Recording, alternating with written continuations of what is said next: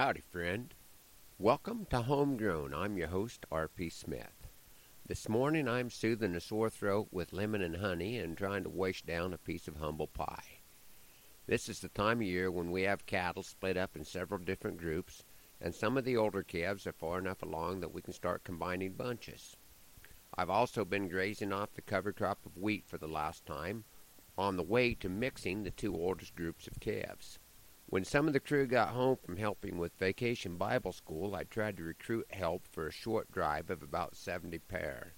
The actual distance of the drive between the two closest points of only about 400 yards. I've read several articles on low-stress cattle handling and had applied what I'd used this spring with favorable results. So instead of going to the far side of the pasture and chasing everything in the direction I wanted to go, I drove the cows that were already at the starting point back to pick up their calves. This worked pretty well, but we're not any long on crew, and it generally takes as much crew for a short drive as a long drive, so my daughter Hannah and I might have been a little outgunned. Caleb is recovering from a hard landing off a saddle bronc last weekend, so he was going to block the road on foot.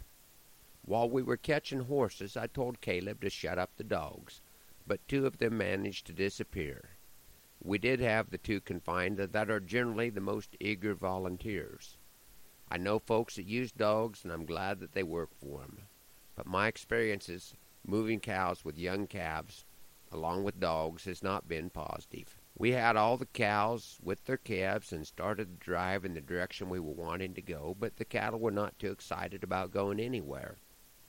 This is where the start of my sore throat comes in. We did get them close to the exit point, but the volume of the drovers got one of the loose dogs pretty excited, which raised the level of excitement for everything else involved. The cattle got back, Hannah quit, I kept at it, Caleb came back on a horse, and Hannah blocked the road. After quite a little effort, we had them where we wanted them. The kids went back to help Beth with the 3 extra little girls that we have this week because of Vacation Bible School, and I stayed around to make sure that the cattle got paired up. This is where the humble pie comes in, because I knew better than to expect a single-wire electric fence to hold the calves while I went around in front to bring the cows, who were more interested in chasing a bite of feed than they were in finding their calves. While I had abandoned my post, at least half the calves went back, and we were entering the 3rd mile of a 400-yard cattle drive. About dark, Hannah and Caleb both came out on horses to see if I needed help. I would have thought the war hoops would have answered that question, although by that point my volume was not near what it once had been. It was not a full moon, but it was full enough to be pretty helpful, just not quite bright enough to read ear tags. So we just hung out with the cows until things quieted down, what I should have done a few hours earlier. Which brings to mind a poem that I haven't used for a while.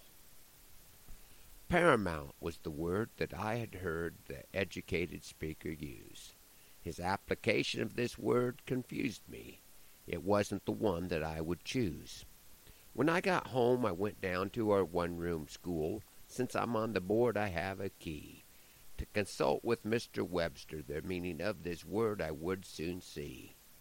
Of primary concern or importance, being first and foremost. In cowboy lingo that translates, dig the hole before setting the post.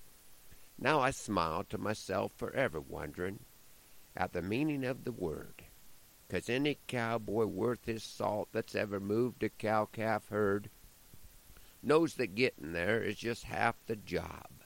Don't be in a hurry to dismount, because it's first and foremost, of primary importance. You still have to pair 'em out. Thanks for riding along on Homegrown this morning. Hoping the Lord blesses you real good today, that He is raining on your place, and that our happy trails cross again soon. I'm R.P. Smith.